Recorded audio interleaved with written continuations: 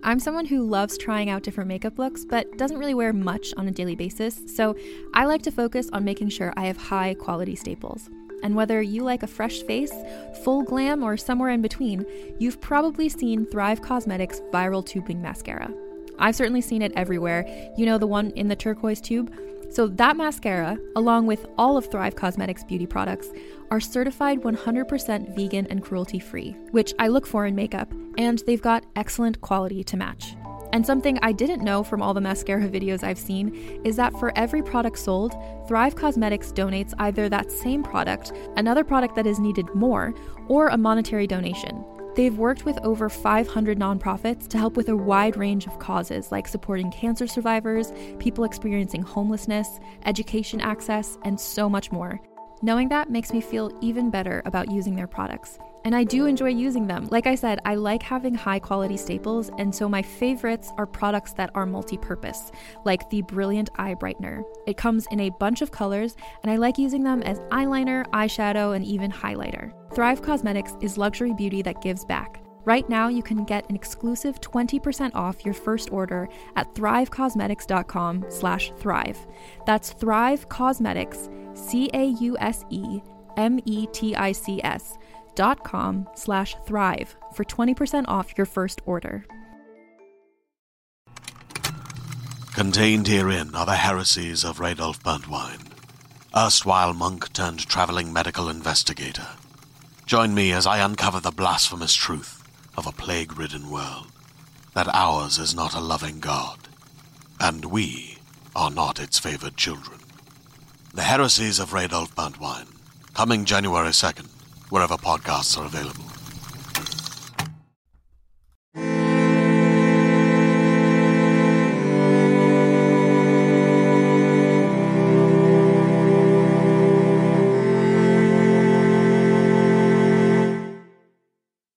Hello, and welcome to Vulgar History, a feminist women's history comedy podcast. My name is Anne Foster, and this is part 2 of our super special about Fredegund. And I'm gonna do sort of a previously on Fredegund moment, but truly, if you're listening to this and you haven't heard part 1 yet, you do you. I respect all of your choices. But it's gonna make a lot more sense if you listen to part 1 first, because we're talking about a time and a place about which, prior to doing research, I knew nothing. So actually, no. So if you're jumping into this and you actually already know all about 6th century Frankish dynasty disputes, maybe you'll get it. But anyway, part 1 is out there for you. This is part 2. I'm gonna be honest. If I get to talking and it's more than an hour and I'm not done, I'm going to cut it off and we're going to do a part 3, because there's a lot to get into, and I think it's helpful for all of us to take a week off in between to just dissect what we've learned. So where we left off last time is, so the Frankish kingdom was in 4 parts, and then it was in 3 parts. It's still in 3 parts, but one of the kings is dead. Well, I guess. Yeah, so basically one of the kings is dead. So we've got 3 kingdoms going on right now. We have Burgundy, which is being ruled over by Guntram, who is one of the original 4 brothers from when the kingdoms were originally assigned to them. His deal is he doesn't have an heir, children of his own. He has sort of taken very extreme religious vows, and so clearly he's not going to have any more kids because of chastity reasons, abstinence reasons. So he named his nephew Childeric as his heir. And Childebert. Childebert is the son of Brunhilda, and his dad was Sigebert. So Childebert is at this point, I think, 11 years old, so he's the child king of his own kingdom, which is Austrasia, which is, just side note, it sounds like one of the names of countries from a Hallmark Christmas movie about a fake kingdom where there's a prince who falls in love with a commoner or something, Austrasia. It's so close to being Australia, to being Austria, to being Asia, yet not. So Austrasia is being ruled over by 11-year-old Childebert, but really it's being ruled over by his mom, Brunhilda. And then the 3rd kingdom is Neustria, also sometimes called Soissons. I'm not sure why. And that's being ruled over by Chilperic and his wife, Fredegund. And although they were married, I get the sense it's sort of a similar thing to like a child king with his mom ruling, because Chilperic is utterly devoted to Fredegund and she's the one who's like getting shit done. So because they had like, I think 2 or 3 sons in a row who all died of dysentery, and because they're very strict about the whole patrilineal structure of it all, although they have a daughter named Rigunth, who we're going to learn more about this week, she obviously can't inherit because the rules are bullshit. And so they're just like, without a son, they're like, well, who's going to be the heir? And it's all like this dynastic situation. So Chilperic ended up having to name Childebert his heir as well. So presumably, for a time, if Guntram and Chilperic both died, then Childebert / his mom Brunhilde would be the king of all the Frankish territories, and there would only be one king. And well, let's see if that happens. So all of this happened, but less than a year after Childebert was declared the heir to Chilperic, Fredegund became pregnant again. She is now in her 30s, and she'd been having children for like, I don't even know, 20 years. And the boys all keep dying of dysentery. So this baby was a boy named Theoderic. And that's where we left last time. And I'm sorry for having to break this news to you, because the first part of this news story is that baby Theoderic also dies of dysentery during another rainy season. So just like the rain sweeps up all the poo water, and just baby boys die of dysentery. This is the 3rd time in a row. Fredegund, I mean, still postpartum, right? With a total lack of emotional support, presumably. She was having a time of it. Like, this was her 3rd like child who had died very young of the same disease. Like, she must have felt like she was under a curse. In fact, she did. So she looked around to find someone to blame. So this is sort of like, if you've watched Peaky Blinders, I don't know what the overlap is between Vulgar History listeners and watchers of Peaky Blinders, but I just watched the whole series a bit ago. And there's a part where somebody dies and a character, it's basically his fault, but he just like needs to find a reason that it's not his fault so he can move on with life. And so he talks to an old Romany woman who was just like, yes, there was the jewel that you gave your wife that was cursed. She died because of the curse. And he was like, great, it was the curse, not my fault, moving on. So Fred is also looking, I think, to find a reason, someone to punish, basically. She wants someone to punish for this because she's really mad. She's obviously devastated. So she's looking around for someone to blame, and she heard word, or maybe she personally overheard this. She has a spy network, right? Like, whether she personally heard or somebody else did, that a courtier was talking about how he knew a cure for dysentery. And she was like, wait a minute. If there's a person here who knows a cure for dysentery, like, A, why didn't he give it to my son? And B, this is a leap, so just stay with me and Fred and remember the emotional extreme that she's in.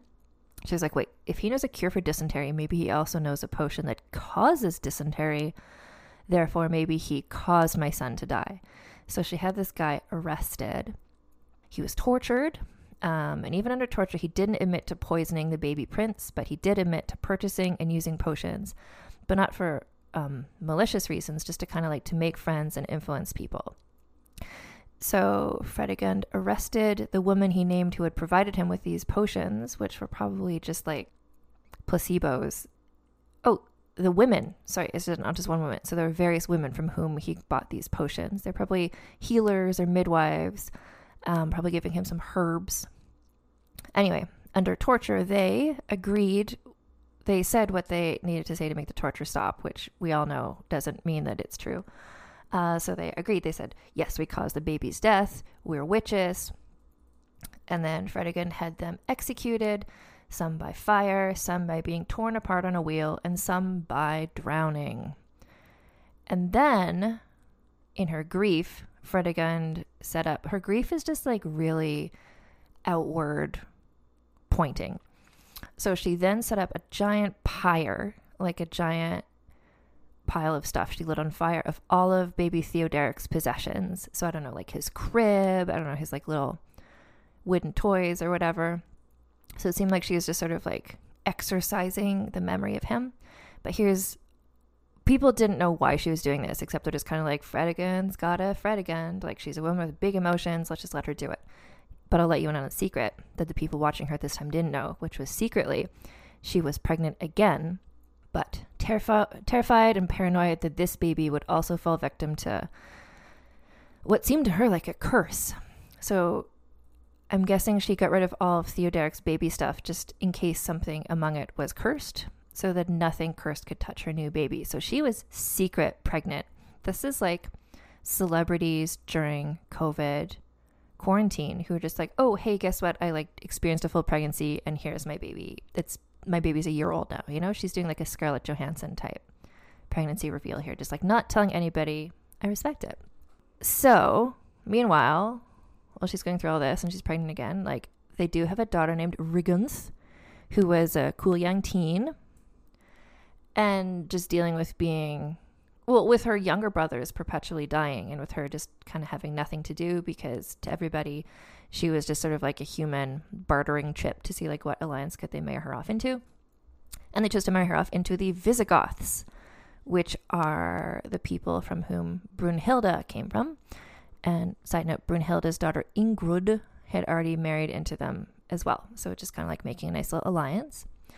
Fredegund was loaded down with a massive amount of treasure, like a weirdly large amount of treasure to bring with her as a show of how powerful and successful her parents were. And this is kind of setting the scene. But then everybody was taken by surprise when Fredegund's husband Chilperic was assassinated. So all we know about the assassin who escaped, apparently his name was Falco, which is a great name. And apparently as he stabbed Chilperic to death, he said out loud that this was revenge for how Chilperic had killed Sigebert. Remember, and the person who killed Sigebert were actually these two young boys who Fred like forced to do it with the poison knives. But anyway, so apparently so it seemed like the assassin either was allied with Austrasia, which is where Sigebert used to be the king, or they wanted people to think it was Austrasia, like everyone's playing four-dimensional chess. Falco, the assassin, also used the same sort of poison steak knives as when Sigebert was killed. Decades later, a story was written down that Fredegund had been having an affair and Chilperic had found out about it and was going to have her and her lover executed. So perhaps Fredegund is the one who arranged for Chilperic's assassination, and I would not put it past her.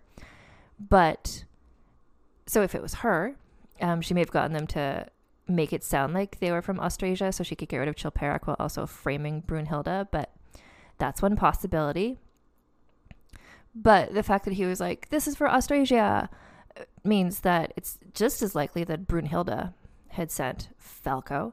God knows she had reasons to want to kill Chilperic after he'd been responsible for the murder of her sister and her husband and of her kind of second husband, Merovech. And for putting the evidence together. So Brunhilde's ambassador had been in court, like around Chilperic a bit beforehand. So he was around and could have hired an assassin on her behalf while he was there. And then also Brunhilde and her son were kind of weirdly well positioned in the aftermath to, like, they were right there en route. So that seems also possible. We don't know who hired Falco because he escaped. You know what? This is like, I feel like the one assassin in this entire saga who actually didn't get his arms and legs ripped off afterwards or whatever. But here's the thing. I doubt that it was Fredegund who did this. Like, she knew, we'll see from her actions later on, like being without a husband was kind of detrimental to her. And also remember, she was secretly pregnant. Nobody knew she was pregnant. So if Brunhilde had been the one who planned this assassination, she may have done it assuming that her son, Childebert, would then inherit the kingdom as heir, because remember, he had been named heir. But she didn't know that there was going to be another actual heir. So I would suggest, this was not in any of the resources, but I'm just like a bitch who likes a murder mystery. I think the killer might have been Gundevald. Do you remember? He's the other younger half-brother, and he has the support of the Byzantine Empire, and he wants to take over. Anyway, this is, I'm so sorry, a cold case. We will never know who did it, but the end result is the same no matter who it was, which is Chilperic is dead. Fredegund is a widow. Meanwhile, Rigunth and her entourage, remember they said it with like way more treasure than maybe they should have. They had been robbed en route numerous times. I think a bunch of the guards who were with her sort of were just gave up and ran away. So this was not a very victorious little entourage parade going towards Spain and the Visigoths to marry her. So while they were still en route on this kind of like doomed trip, they found out about the murder of her father, and so they stopped going to Visigoths because they weren't sure what to do. And also they had no money, and her father was dead. So she just sort of waited in a convent for a ride back home, basically. A messenger went back to Fredegund to let her know, like, hey, here's what's up. Rigunth is hiding in a convent, and also all of her treasure you gave her was stolen, and all of her guards abandoned her. Fredegund, this is before there was the saying, don't kill the messenger. Well, maybe it was because she didn't kill the messenger, but she did humiliate and berate him and blamed him for the message. And then she rounded up all the guys who were meant to have protected Rigunth and had them all beaten, plundered, and maimed for failing to protect the princess and all of her treasure. And I feel like, yeah, those guys did not do a very good job. And then, so she needed a man and she needed a plan, because this was a situation in which she had no power of her own. Remember, the way that the society worked was like, when you're a woman married to the king, then you have the power because you're married to him. But as soon as he dies, they're going to ship you off to a convent, or even before he dies, if he divorces you. Like, she had no power of her own, so she had to figure something out.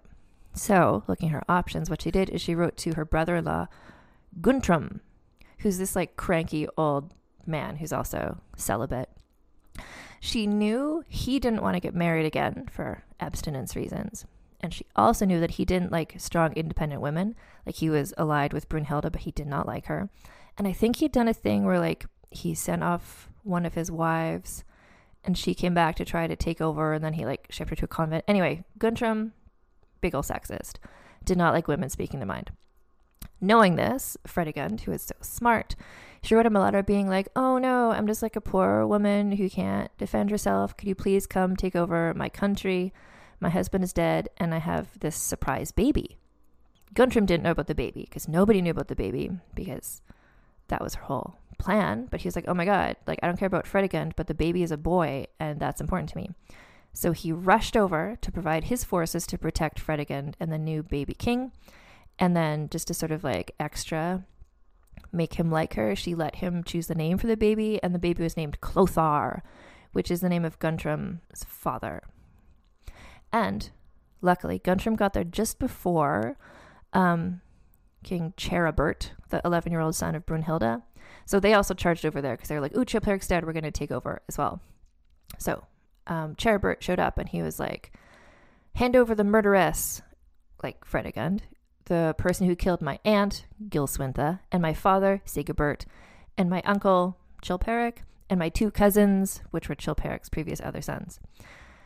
So Charibert has like reasons to want to take Fredegund and deal with her, but Guntram was Fredegund's protector now, and he was like, but she has a baby who is the king, and so I have to protect her now because she had a boy son, and that makes her matter to me.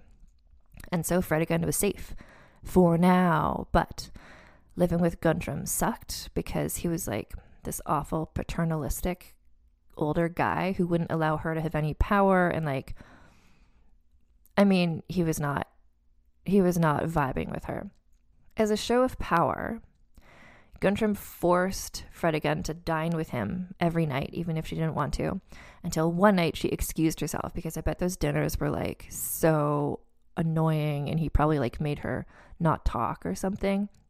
But she was like, ugh, she excused herself, saying she had to go because she was pregnant, which is like, we're going to look at this, because why would her being pregnant mean she can't join him for dinner? But more importantly, what?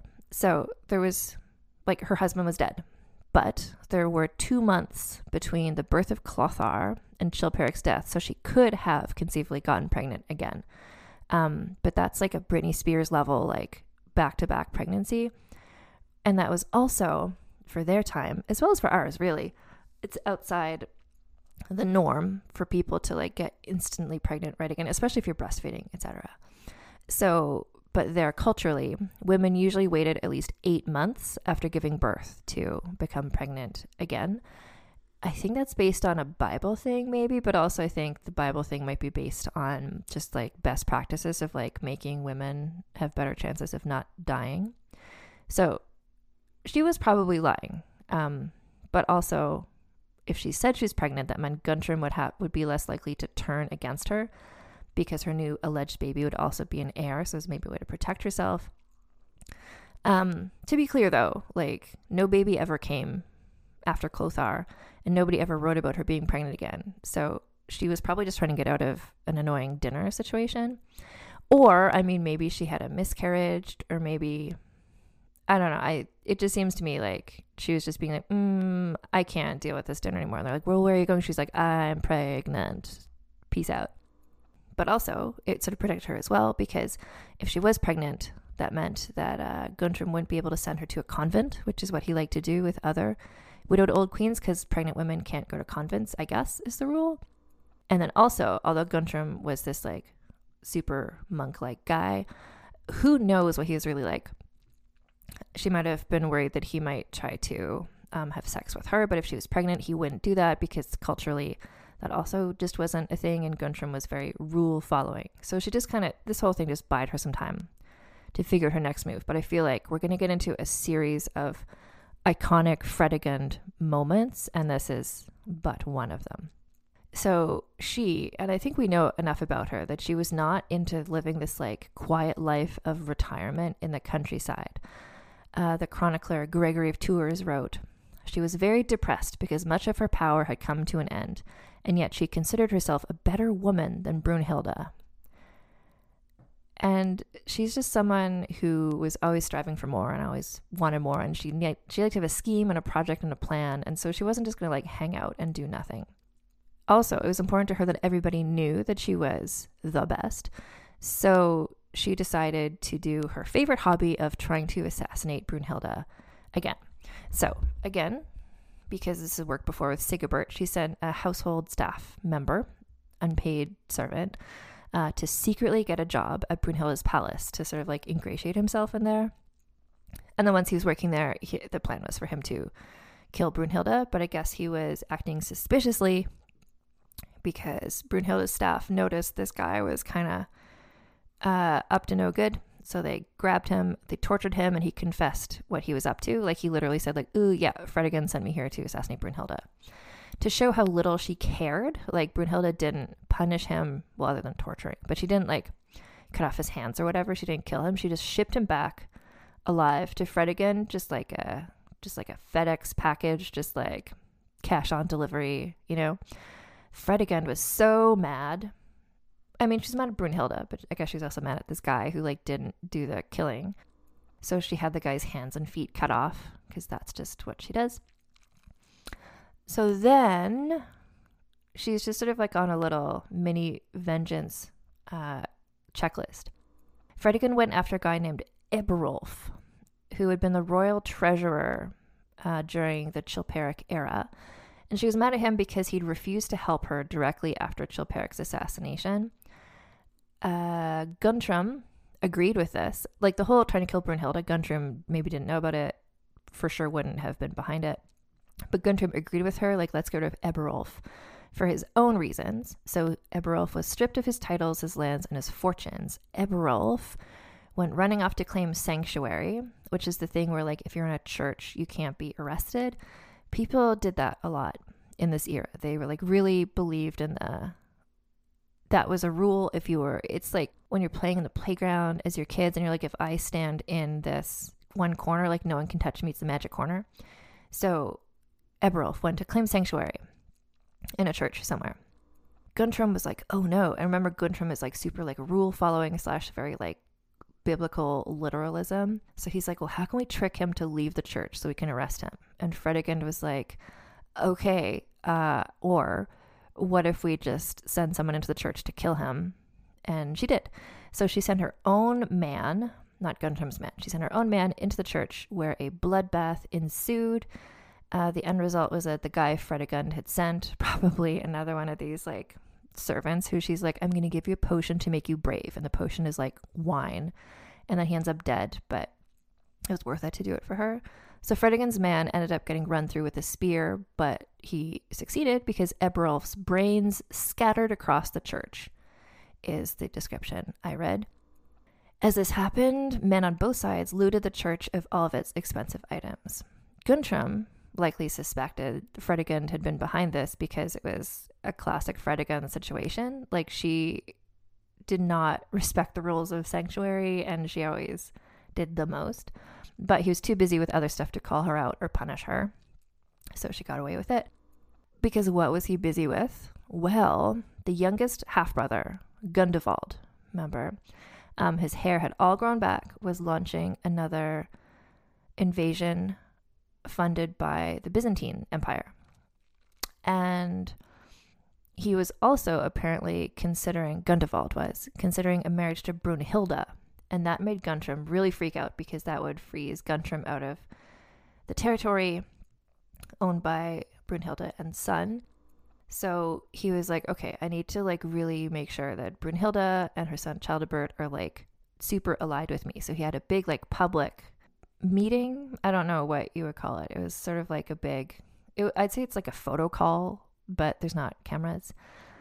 But in front of everybody, had a big public meeting with Childebert, Brunhilde's son, to remind everybody that Childebert was Guntram's heir.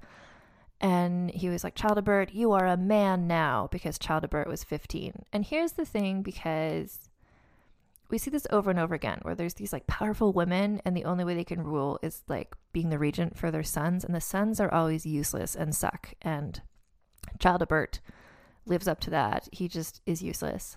So there was this big meeting, and it was sort of a place where he could have, said or done anything. But seemingly all he heard his uncle say was, you are a man now. So he went off and got a courtesan pregnant, because he's like, well, it sounds like I need to go father some children. I'm 15. Here we go. Brunhilde was not into this, because she's like, that's not what we're doing, Childebert. We're not just like having children unmarried with courtesans. So she got him married to a very easily persuadable woman who was never gonna get in her way, and this woman's name was Failuba. But also Brunhilde knew, like she'd seen, like her sister was dead because Fredegund had like raised herself from being not a courtesan but like a servant to being the queen. She didn't want another like Fredegund style ascent of a lower class woman, so that's why she chose Failuba. So Gundevald still running around, so he was like, well, I just really need to marry. He was widowed at this point. He had children too. He just really wanted to marry somebody to sort of like weasel his way in so he could be the king of somewhere. So he tried to see if he could marry Fredegund's daughter, Rigunth, who is still single after the whole caravan robbery situation. Fredegund herself, I don't know if he considered marrying her. Anyway, but none of this came to anything because Guntram's forces came together, successfully killed Gundevald, so that whole threat is done. This part 2 episode, part 1 was like, here's like 75 people, and at the end of it, like 5 of them were still alive. So every time someone dies in this story, I'm just like, oh, okay, less people, this gets less confusing. But Guntram was mad at Fredegund for entertaining possibly marrying Rigunth to Gundevald. So to get back at her, Guntram made public accusations that Fredegund's son, baby King Clothar, was illegitimate. If he was believed, Fredegund would be seen as an adulteress and probably a murderess.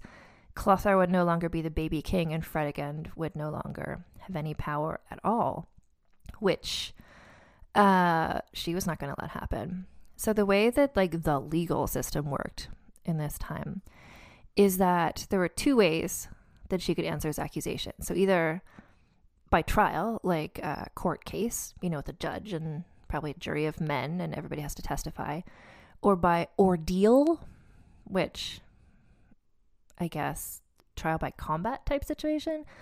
But there was also a third way, less commonly used. I remember Fredegund was a very well-read, so she knew all the loopholes, all the legal loopholes. And the third way was if she had 12 trustworthy noblemen vouch for her in public. So the thing she could do is she could have 12 trustworthy noblemen vouch for her in public. So she set about arranging this to happen for her.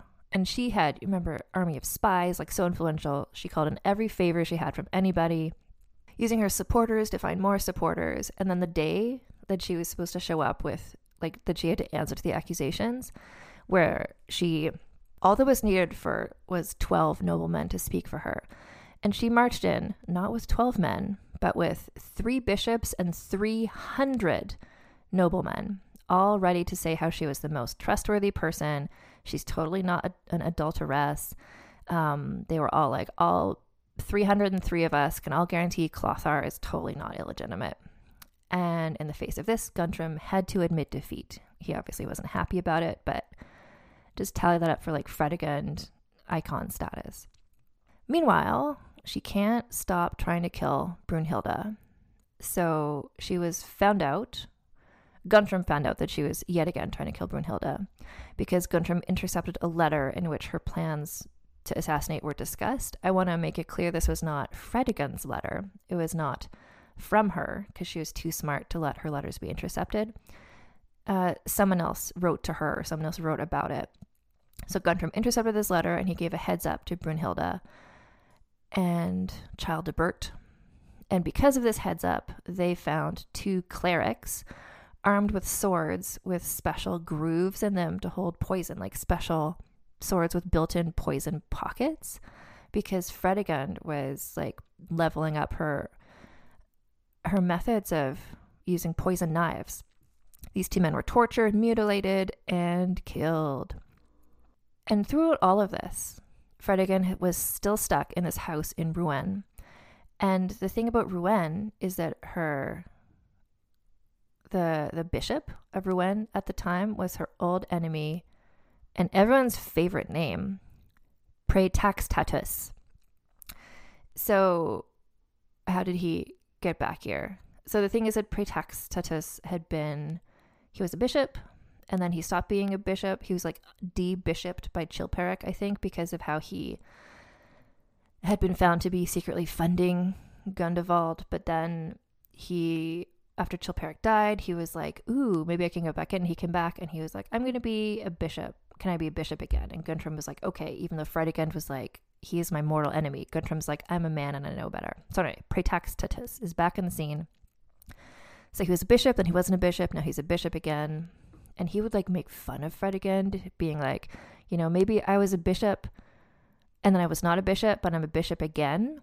But you were a servant and you'll never, and like, if you're not going to always be a royal because you used to be a servant. So like, you're going to be a servant again one day, basically. Which is like bold of him to be mocking Fredegund after we've seen literally everything about her. But also, this was like, in the second and third Back to the Future movies, where there's this thing where when someone calls Marty McFly chicken, he just like loses all sense of logic and reason, and he'll do anything foolhardy because he like can't bear to be called chicken. So this is her Achilles heel. Whenever anyone reminded her about her non-royal beginnings and the possibility that she could be cast aside once her son came of age because she herself was not technically royal, that was just like, she would go loco. And so it will not surprise you to know that she set about planning to murder Praetaxtatus.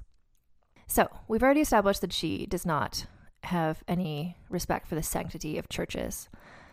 So she arranged for an assassin to come into the Easter Mass. So like, remember, this is a Christian situation. So during the Easter Mass, so Praetaxtatus was just standing up at the front, like being the bishop, doing the Mass. And like, as he's like literally in the church giving the Mass, this guy ran up and stabbed him in the armpit, which is an interesting place to stab somebody. This is I can't emphasize how shocking this would have been to everybody, because churches, it's not just like that's the place you go for sanctuary when you like don't want to be arrested, but it's just kind of like a church is a place like it's sacred to them. Not to Fredegund. She's just like, everyone thinks a church is sacred. Great. That's why I'm going to like assassinate the bishop. So she sent in a guy, pretexted to stab him in the armpit, but guess what? Did not kill him. Everyone just kind of stood and or sat there watching this happen. Like the other bishops who were there, who were, I'm going to guess, paid off by Fredegund, didn't like rush up to help him. But eventually some parishioners helped him, and they like carried him into his bed because I guess hospitals weren't invented yet. So he's just sort of like in the bed, like bleeding out, I guess. And Fredegund came to visit. This is why, like, icon status. And she's like, oh my God, Praetextatus, you've been stabbed in church. How awful. I hope whoever the assassin is gets caught soon. And Praetextatus was like, I think we both know who is behind this. And she was like, want me to send my personal doctors to help you? And he's like slowly bleeding out and dying, just like, no, I don't want your personal doctors, aka probably also assassins. And then he's like, and also you are a murderer, Fredegund. And he listed all the people who he allegedly thinks that she killed, which he was probably right. And then he cursed her for the rest of her days, but she gave no fucks and left. And he died the next day. So like, mission accomplished. So the people of Rouen were freaked out that a bishop was, assassinated in the middle of Easter Mass, which is like fair enough to be freaked out about that. So the town leaders, I'm not sure how many there are, let's assume like 3 of them, came to Fredegund to be like, we know this was you. And she was like, let's talk about this over dinner. And they were like, probably not, because you're probably going to poison our food or whatever. And she's like, okay, but do you want to accept this traditional Frankish drink? And this is a detail I'm going to give you that may or may not explain everything about everyone's behavior throughout this entire story, because the traditional Frankish drink was absinthe mixed with wine and honey, which is quite a beverage. I know there's other history podcasts where they like invent a mixed drink to like drink based on every story. And if I was that sort of podcast, that's what I would do. Absinthe, wine, and honey. If they're just drinking that instead of water, then like, of course, everyone's behaving in this assassination-y way. They're all just like drunk / high / on a sugar rush constantly. Anyway, so she gave him this drink and he's like, well, of course I'll accept a drink of absinthe, wine, and honey from you.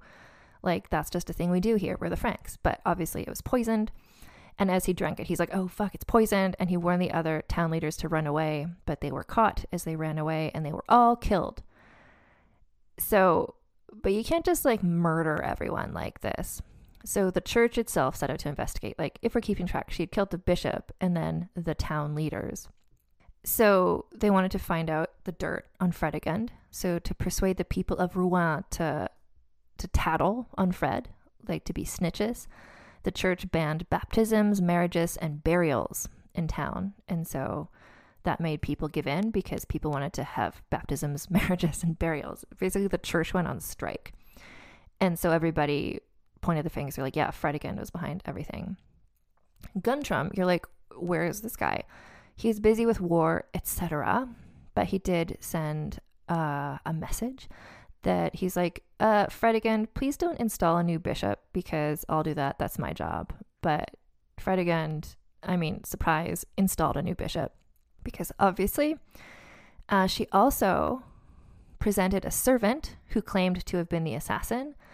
And she, she's just like, hey, I've like solved this whodunit. Here's the assassin. It's this random servant.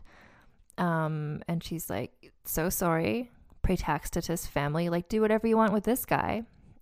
So I guess they decided to torture this guy, and under torture, this guy said Fredegund had paid him to do all this, and then he was executed. And I guess that kind of like is like, well, that's all wrapped up because her murderous power play had worked.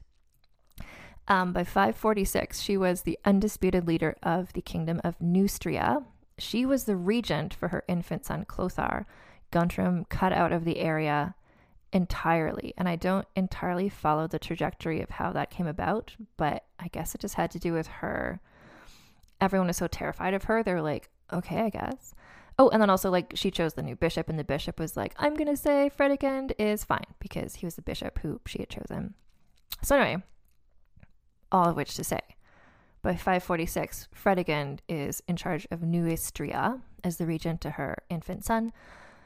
Brunhilde is still kind of the power behind Austrasia and Guntram, like all of those alliances they had between each other. Now it's just kind of like three kingdoms who all hate each other, all going on. So, here's a little side story for you. It's about Fredegund's daughter, poor Rigunth, who just like... So she survived all of, like, her baby brothers kept dying, and she had no power because the society was not a society in which teenage princesses had any power, which is unfortunate, obviously, in every society. Anyway, Rigunth sounds like she was really cool. She was a lot more like her mother than either of them would ever admit, and that led to them fighting a lot physically. So, quick recap. So Rigunth had been betrothed to this Visigoth prince in Spain, but then her like entourage was robbed, and then news of her father's assassination reached her. So when we last left her, she was waiting in a convent to get a ride home, effectively because the marriage to the Visigoth prince had fallen apart. Eventually she was brought to live with Fredegund in Rouen, and these two just like hated each other. Or more accurately, Rigunth hated Fredegund, and Fredegund was like, what have I ever done to you except for like never pay attention to you or love you? So Fredegund was so busy birthing and then mourning baby sons that she never paid much attention to Rigunth. Also, just to note that in this patrilineal society, so Rigunth couldn't be the heir, so she was inherently less important, except just as someone to marry off. And there's a lot of problems, but one major problem with a patrilineal society is that if you look at statistically throughout all of time and history, girls in general are often healthier than boys. Girl babies tend to survive better than boy babies. Like, how many stories have we done on this podcast where it's like, oh no, and then the baby who's the heir died? Like, girl babies are just more resilient, and that's what's so dumb about building a society about where girls can't do anything. So Rigunth just had this sort of sense of uselessness and pointlessness, which kind of makes sense because everyone was just like, no one cares about you. You don't matter. We're just going to send you off to marry somebody. JK, you're not going to marry that guy. All of the guards abandoned you, and now you're just going to like live in this castle with your mother who hates you.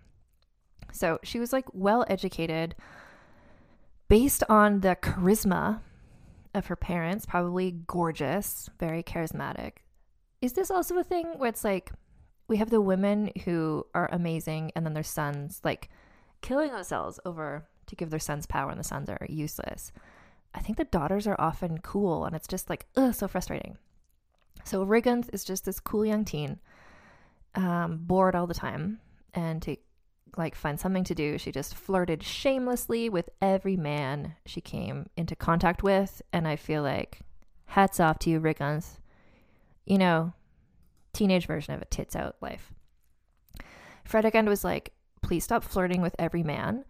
This is going to ruin your marriage prospects. And Rigunth is like, what marriage prospects? I am a teenage unmarried woman. And then she knew the one thing that she could say to most hurt her mother, which is the Marty McFly thing. Fredegund's sensitivity about having been born a commoner and having been a slave. So she would just be like, you know, I'm royal by blood. You're just a servant. Like, one day you're just going to be a servant again. And then, you know, that just, again, I mean, it's bold of anyone to stand up to Fredegund like this after we've seen how many people she can assassinate. But I guess when it's your daughter, she's just kind of like, screw you, mom.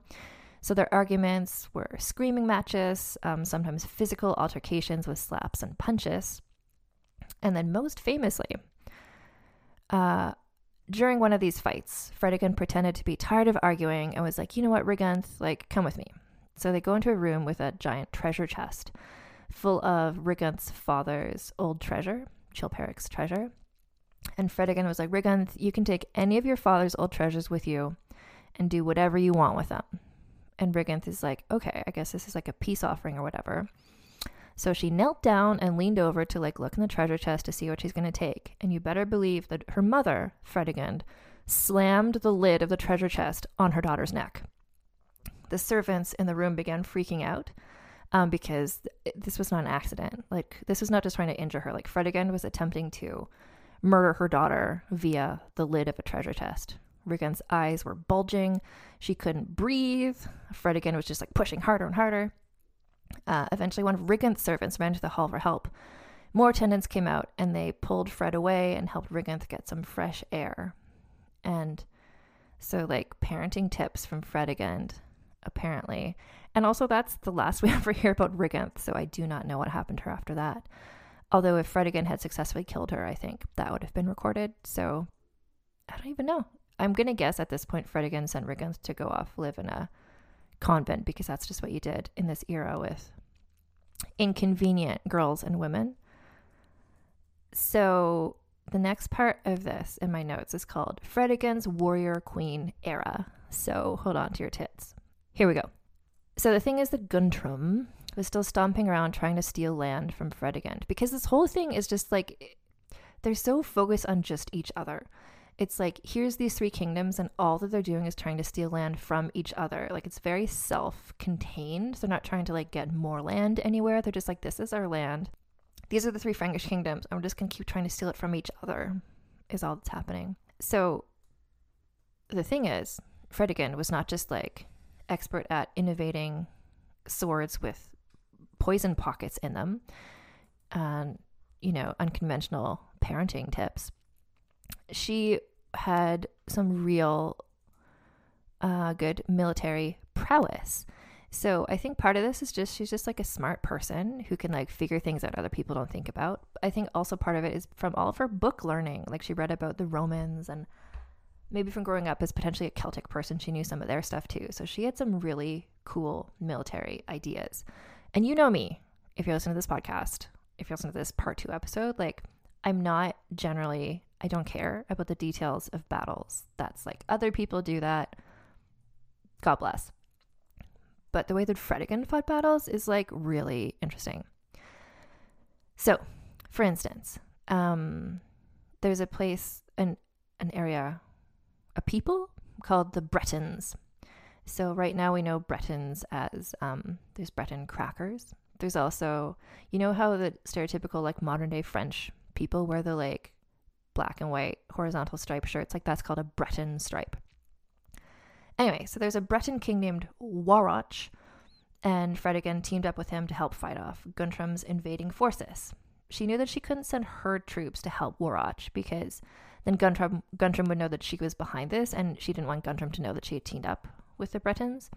So instead, she got her army to disguise themselves to look like the Bretons. What did the Bretons look like? Well, you remember how the Franks had the like distinctive long hair and the like combed nose hair mustaches? So the Bretons also had a distinctive hairstyle that was shorter. So she got all of her men to cut off their hair, which was like a big ask in a society and a culture where long hair was so important. But then she also got her men to dress in the same distinctive style as the Bretons. And history does not record what the Bretons' distinctive clothes were, but I have to imagine horizontal black and white stripes. So Guntram, and they won. Guntram never knew that she was involved because her troops just looked like more Bretons and their side won. So this is what I mean. She's just like, she thinks beyond what other people are thinking of.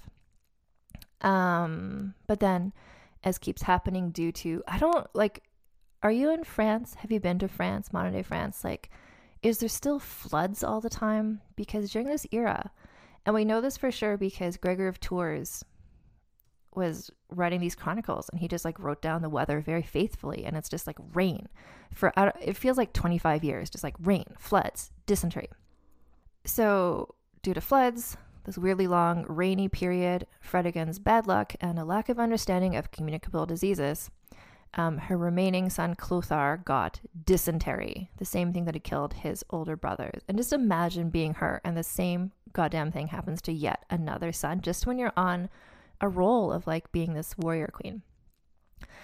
So she's fought this in different ways. Remember, one time she burned the tax records and forgave all the tax debts. Last time she killed the midwives with the potions. She burned all of her baby stuff.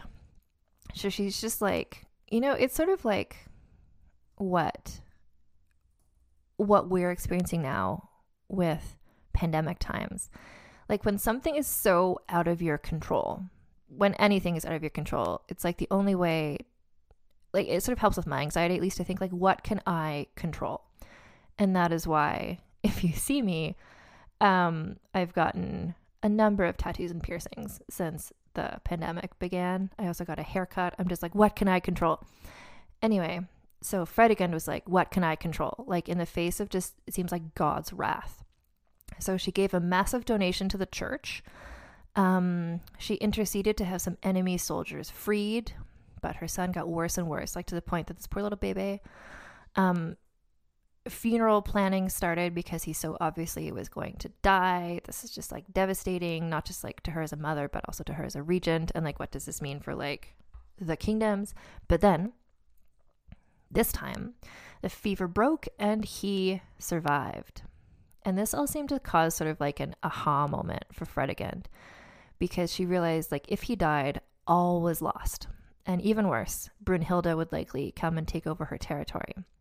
So dealing with her emotions in the only way she knew how, and this had worked out well for her before, she turned all of her rage outwards towards her sister-in-law and came out with her most audacious plan yet to assassinate Brunhilde and Childebert. And this is where the whole thing is just starting to give me like Roadrunner, Wile E. Coyote feels, because she just keeps trying and Brunhilde just keeps not being assassinated, but Fredegund will not stop trying. So as per ever, she used household staff / servants / enslaved people as her assassins. And the thing about this, so the fact that she kept getting these sorts of people to, like, instead of sending soldiers, she sent like household staff. Why? So the thing is, so many kings in this era, in all around Europe, killed their rivals all the time constantly, but they did it with invading armies and like on the battlefield and wars. Fredegund preferred to work in the shadows, maybe because she wasn't 100% confident in her soldiers' loyalty, like that they would do what she wanted, but also because of her past, she knew how to relate to household staff. She knew what was important to them. She knew, and maybe they trusted her because they saw that she was sort of like a local girl done good. And I believe she would offer them money if they succeeded, which was a better option to them than continuing on being a slave. And, we've talked about several of them were caught and then murdered. But like, for instance, that guy Falco, like he was not caught. Like if you succeeded, then like your whole world can change. So it was worth it to them. And she was clearly very persuasive and charismatic in general. She also apparently gave them, I think I said this before, but I'll explain a bit better. She apparently, when she had convinced them to do this, she would give them what she claimed was a magic potion to make them more confident, which was probably just wine, but which had a placebo effect and made them more likely to do it. So in this instance, she sent 12 servant assassins, 6 to kill Childebert and 6 to kill Brunhilde. And so the plan, I think, again, just using like the fact that everyone except for her respected the boundaries of churches. The one guy was supposed to kill Childebert in his private chapel. He was praying. But while he was in his private chapel praying, he noticed a man hiding in the shadows. This guy admitted he had been sent by Fredegund to kill him, but he said he couldn't go through with it. This guy was just kind of standing there having like a panic attack, basically. And I feel for this guy. He just like could not do it. And then he tattled on the other 11. So Childebert had a search around the town and around the palace, and they found the other 11. So all 12 were caught. Of the 12, some had died by suicide by the time they were found, because they just knew they would be tortured or murdered and wanted to avoid that. Others died in custody I'm guessing from torture-related injuries. Those who survived were mutilated, like they had their hands, feet, nose, and or ears cut off. So they would be objects of ridicule, and that would just remind everybody to not try to kill Childebert. Her plans foiled again. Fredegund was like, okay, I'm going to just like take a moment before I try killing them again, and I'm going to focus on some other stuff. She focused on what was going on in her own kingdom of Neustria, namely assassinating all of her rivals at home, just to like, this is her hobby and she's good at it. And here we go. So who were her rivals at home?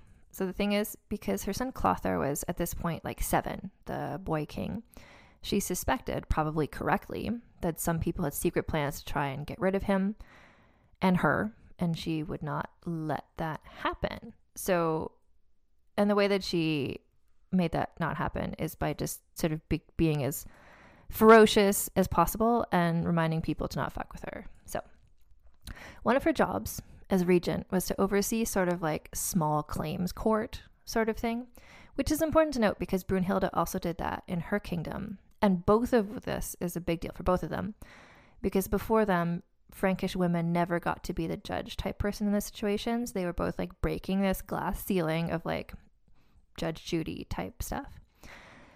So in Fred's kingdom, there was this family feud going on. So it was all within one family. It's not like a Montagues and Capulets, Hatfields and McCoys thing. It's like just one family, but all different branches of the family. And they all kept killing each other. And she kept trying to intercede and being like, bring it to me. Like, I'll be your mediator. I'll find a resolution. But they kept avoiding her, presumably because she's a woman and they didn't respect her, which is a dangerous way to be. So eventually she was like, okay. She invited the 3 heads of this family to dinner. And they had a great meal and even started to get along. And their servants started to fall asleep because the party had been going on for so long. I'm assuming they're all drinking their absinthe, wine, honey drink. And if you're thinking like, wow, Fredegund has like promised as a mediator, food brings people together. No, you are wrong. Because late into the meal, she gave a signal to her servants and the 3 men with axes came out and beheaded these 3 guests, like fuck around and find out. So this solved the issue of the warring family in that they were dead now. There were other guests at this party, by the way. It wasn't just Fredegund and these 3 guys. So it was just like Fredegund, these 3 guys, some others. The others all just kind of like slowly pieced out, left the room, presumably at this reminder that Fredegund was not someone to fuck around with. So she, small scale, she like solved this family dispute by killing them all. But larger scale, this just kind of reminded everybody, just like, don't fuck around with Fredegund. Like, do not conspire against her. Like, she will find out, and she does not hesitate to bring out men with axes. And you know what? I'm going to leave us there because we're getting close to it being an hour, and I think that's a good length of episode. And I want you to be able to really think about what we've learned. Get excited for part 3 will be the last part because we're going to get into the end of it all, but also we're going to get into the scoring, which it's funny that I'm just like, I can't wait to see how she scores, where it's like, and you invent the scores yourself randomly. But I can't wait to see how she scores. Like, the highest anyone has ever gotten on the show thus far, Queen Margot got a 37.5 out of 40. And as one of my friends on Instagram said, like, if anyone is going to get a perfect score, like, seems like it should be Fredegund. Like, who has ever done as much as her ever? But we're going to wait and see. So I'm going to leave it at that for part 2. Tune in next week for part 3, the exciting conclusion.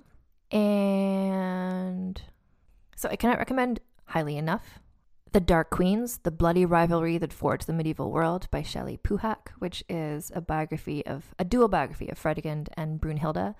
So that's where I got so much of my information from. She helped me form some of my hot takes about what may or may not have been going on.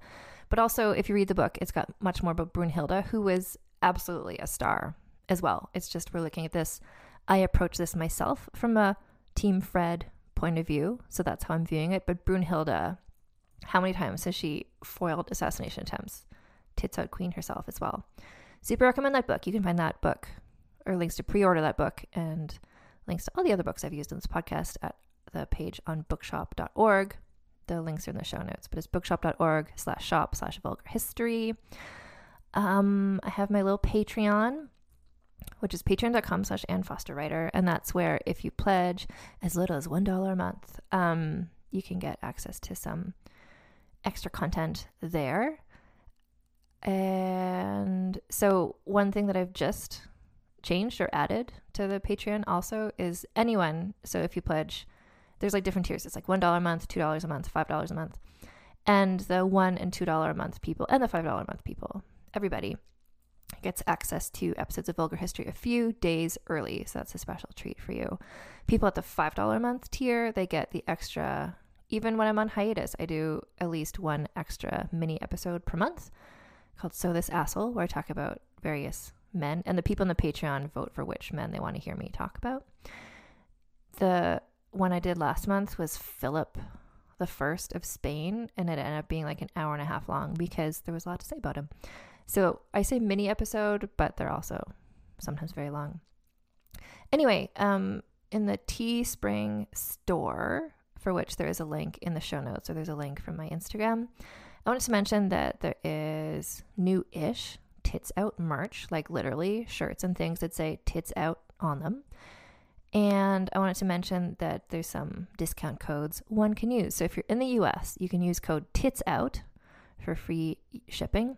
Or if you're not in the US, you can use the code TITSOUT10 for 10% off. So you can check that out. And what else?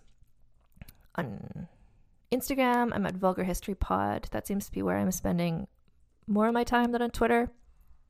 But I still love you out there on Twitter, where I'm at Vulgar History. And I'm really excited. You know, is this a season? Like, I was just going to do a super special about Fredegund, but it's turned into 3 episodes. So I feel like, is this a season of the podcast? I don't know. Back around and find out. So, mask on, tits out. Talk to you next time.